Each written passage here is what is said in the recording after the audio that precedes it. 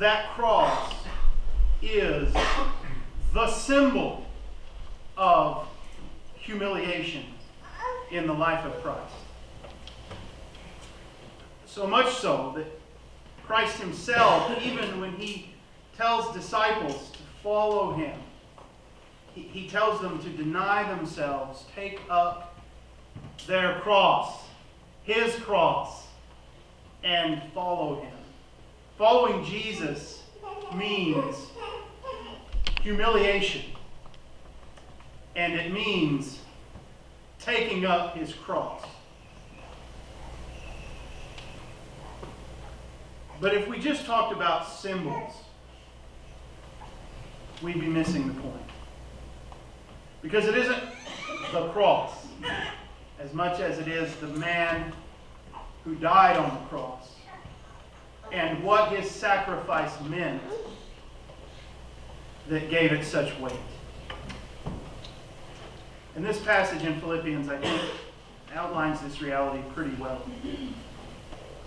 Paul, in Philippians 2, begins by saying this: if therefore there is any encouragement in Christ, any comfort from love, any participation in the Spirit, any affection and sympathy, complete my joy by being full of the same mind, having the same love, being in full accord and of one mind. Do nothing from rivalry and conceit, but in humility count others more significant than yourselves. Let each of you look not only to your own interests, to his own interests, but also to the interests of others. And then he says this: have this mind in yourselves. What mind? This is the point. And he says, have this mind in yourselves, which was also in Christ Jesus, who, although existing in the form of God, did not regard equality with God a thing to be grasped, but emptied himself, humbled himself, taking the form of a servant, a bondservant, being made in the likeness of men, being found in the appearance as a man. He humbled himself by becoming obedient to the point of death, even death on a cross. Lord Jesus, give us eyes to see you on your cross and what it meant for us. Amen.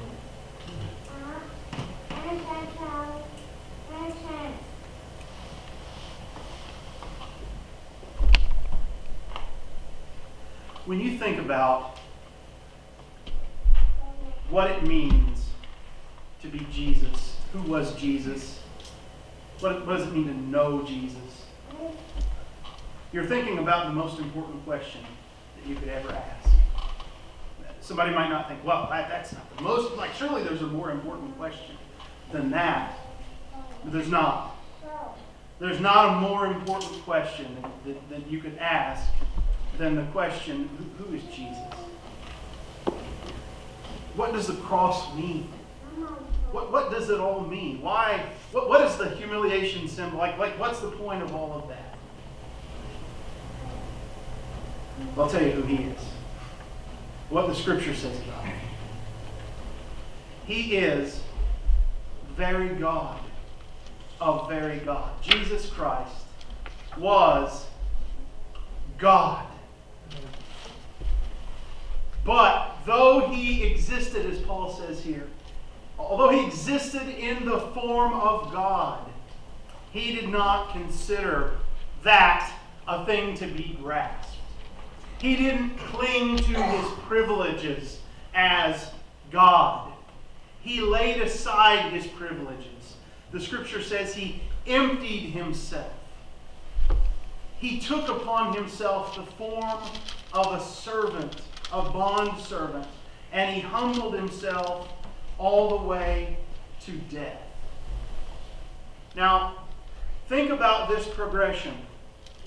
Think about this progression. The very form of God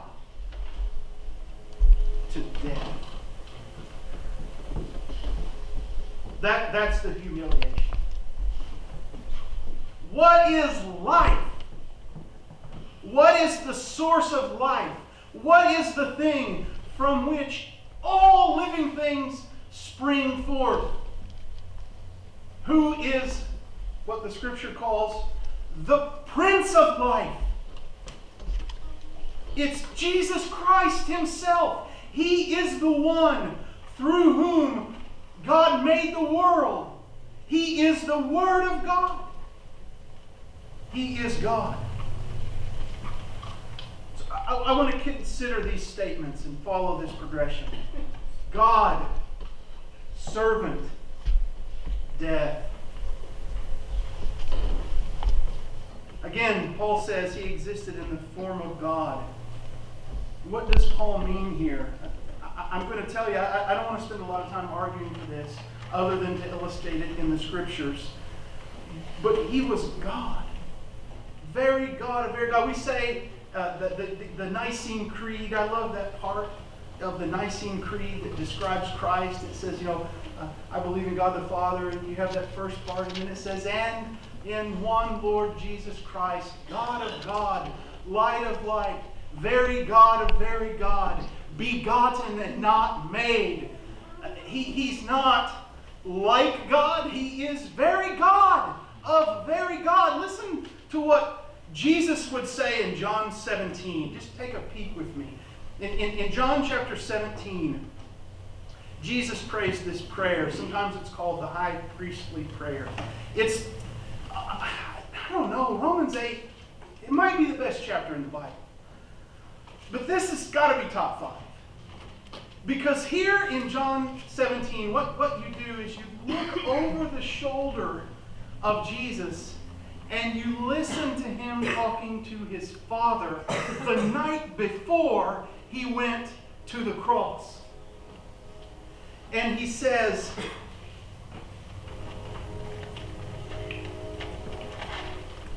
Father, the hour has come. This is John 17:1, the second part of it. Father, the hour has come. Glorify your Son, that the Son may glorify you, even as you gave Him authority over all mankind, and that to all whom you have given Him, He may give eternal life. And this is eternal life, that they may know you, the only true God, and Jesus Christ whom you have sent. I glorified you on the earth, having accomplished the work which you gave me to do. And now glorify me together with yourself, Father, with the glory which I had with you before the world was.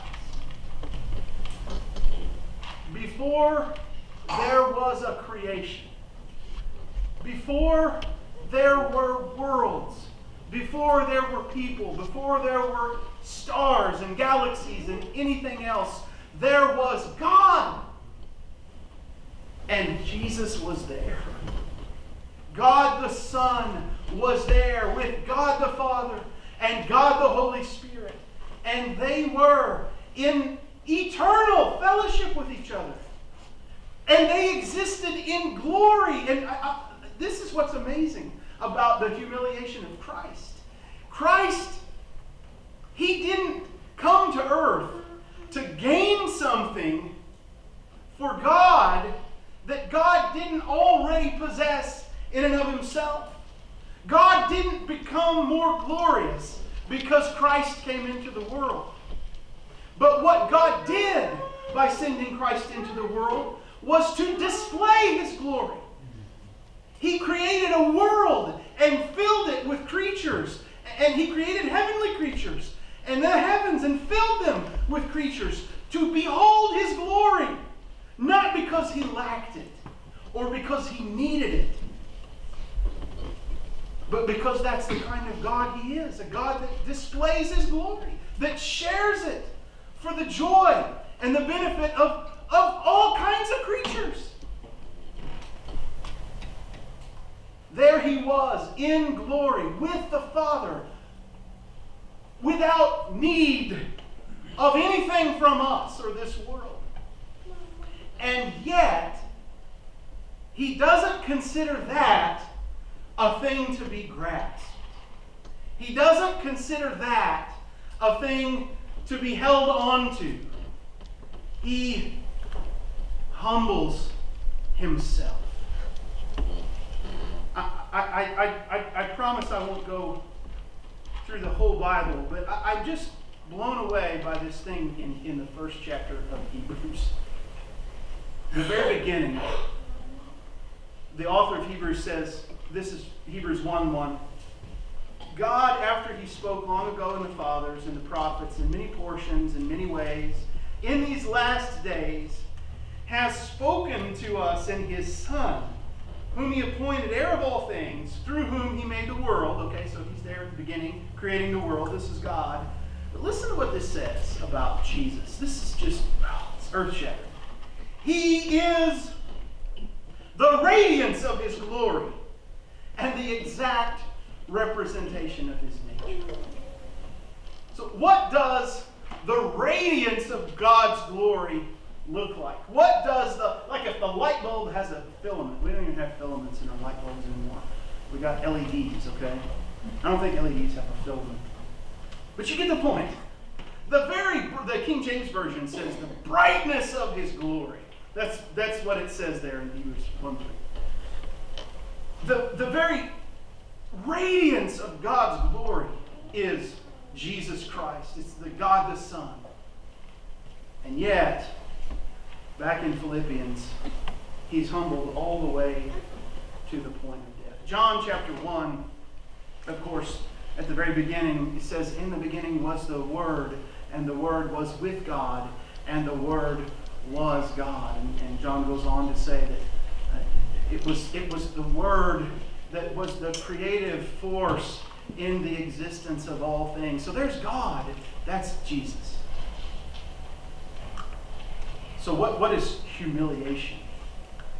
Humiliation is what Paul says, where he says he emptied himself.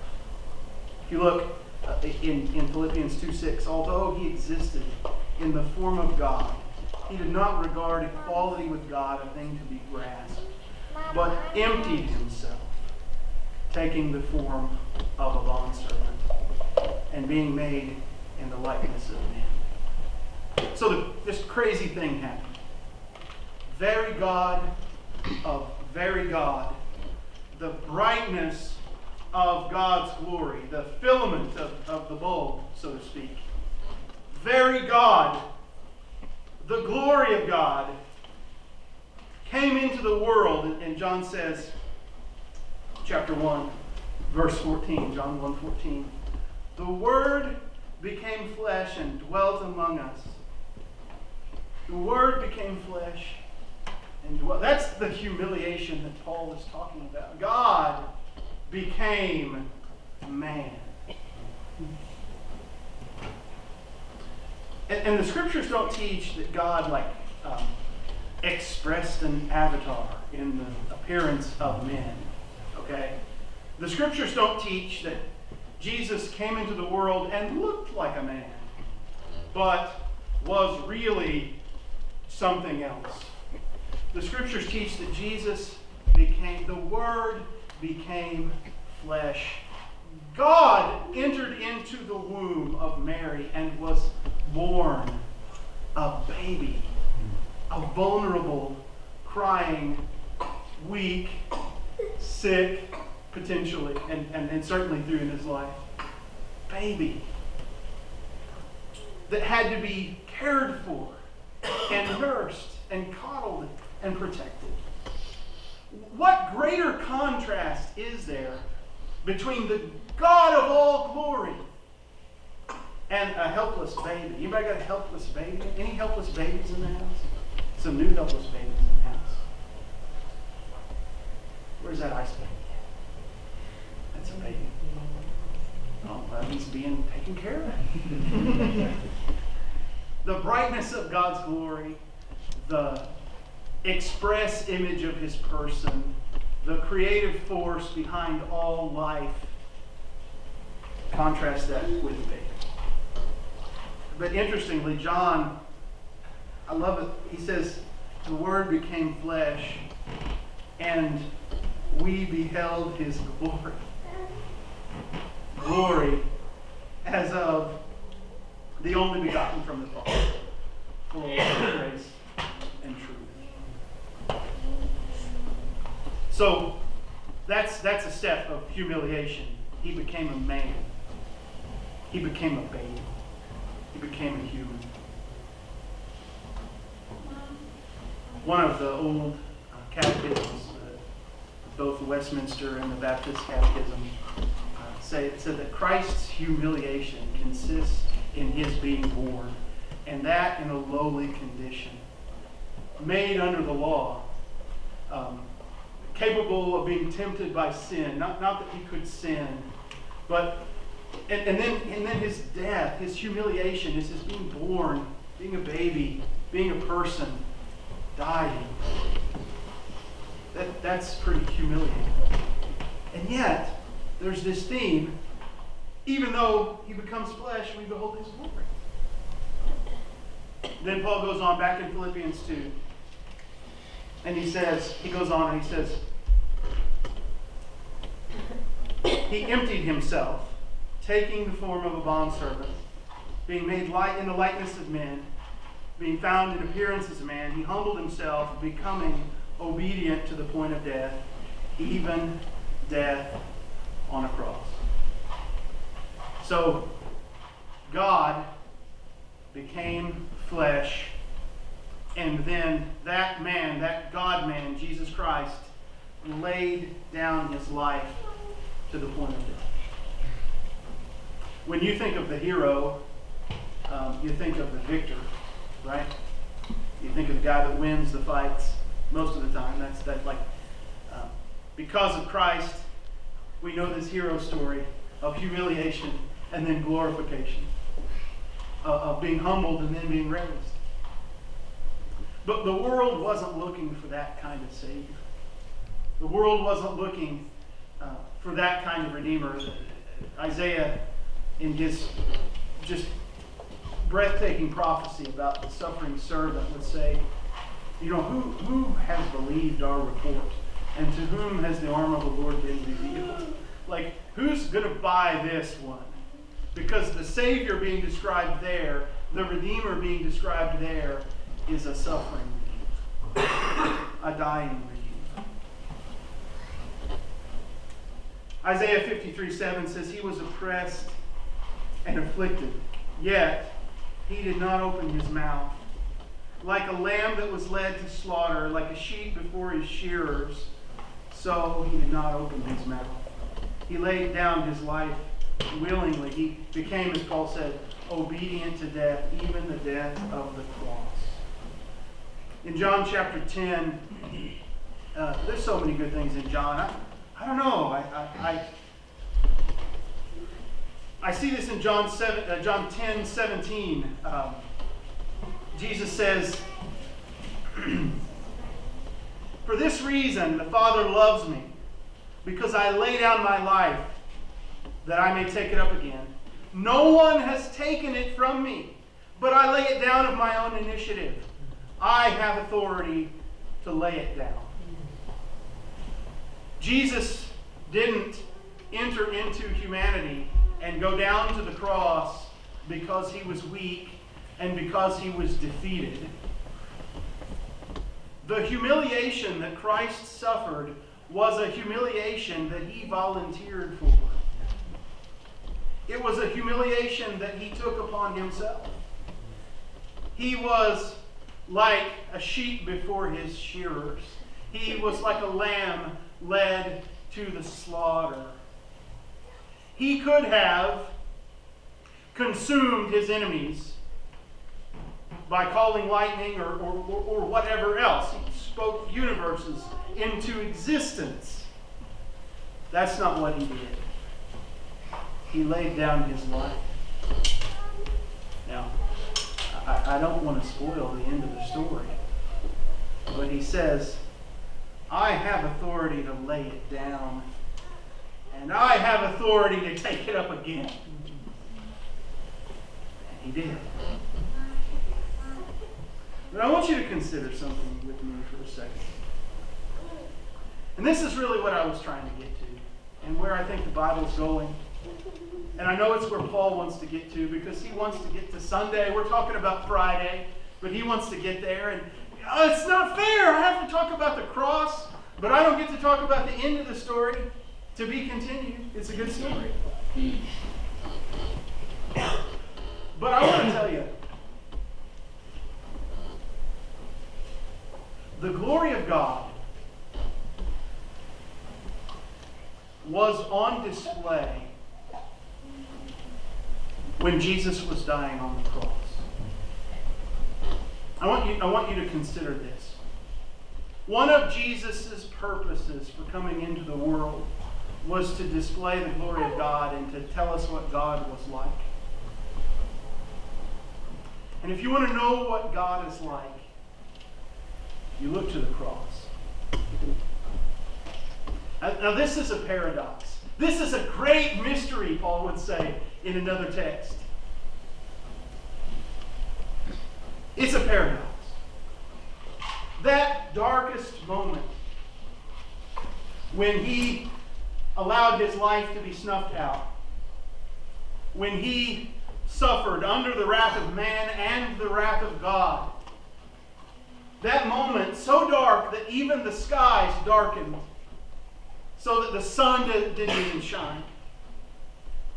So dark that he cried out in agony and said, God, why have you forsaken me? That moment was the brightest, clearest display of God's love for us that has ever been shown in the history of the universe. And when Jesus laid down his life on the cross, he wasn't laying down his life in defeat. The glory of God wasn't snuffed out. It was on display. The most God-like thing that Jesus ever did is what he did when he laid down his life for his sheep.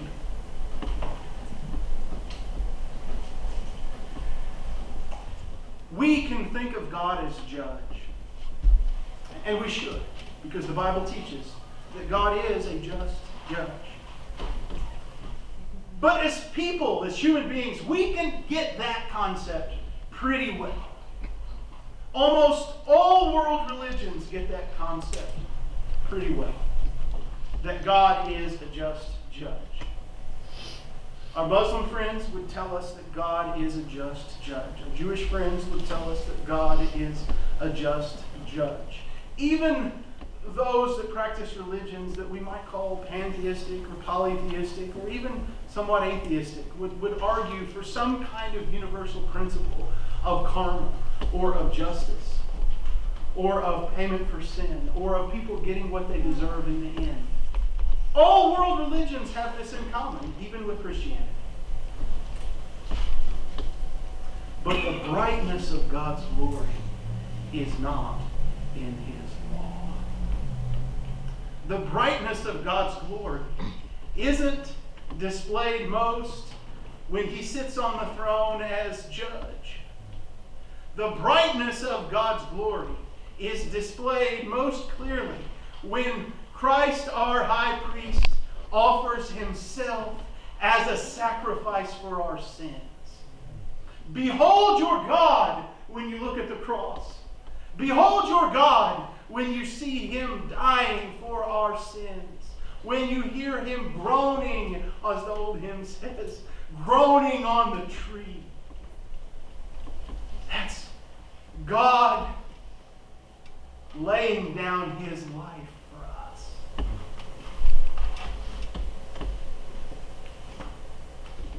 Martin Luther used to say that we were looking for a theology of glory. We were looking for a path of glory. We were looking for victory. We were looking for success. We were looking for wins. But what Jesus showed us was a theology of the cross. Not a theology of glory.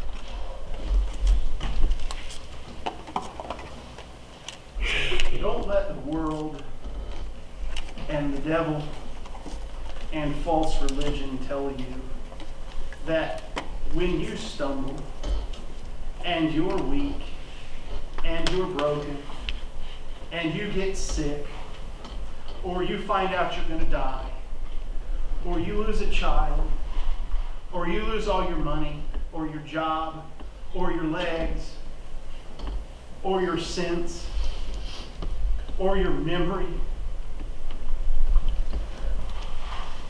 that's ultimate brokenness and humiliation. Our Savior was a suffering Savior, and the glory of God was displayed in his death. And he calls us to deny ourselves, take up his cross, and follow him. My Christianity, if it was wrapped up in a theology of glory, would fail me when it doesn't work for me. And there's lots of times it hasn't worked for me. I didn't always get the job. I didn't always get the raise. I didn't always get the healing. I didn't always get the joy.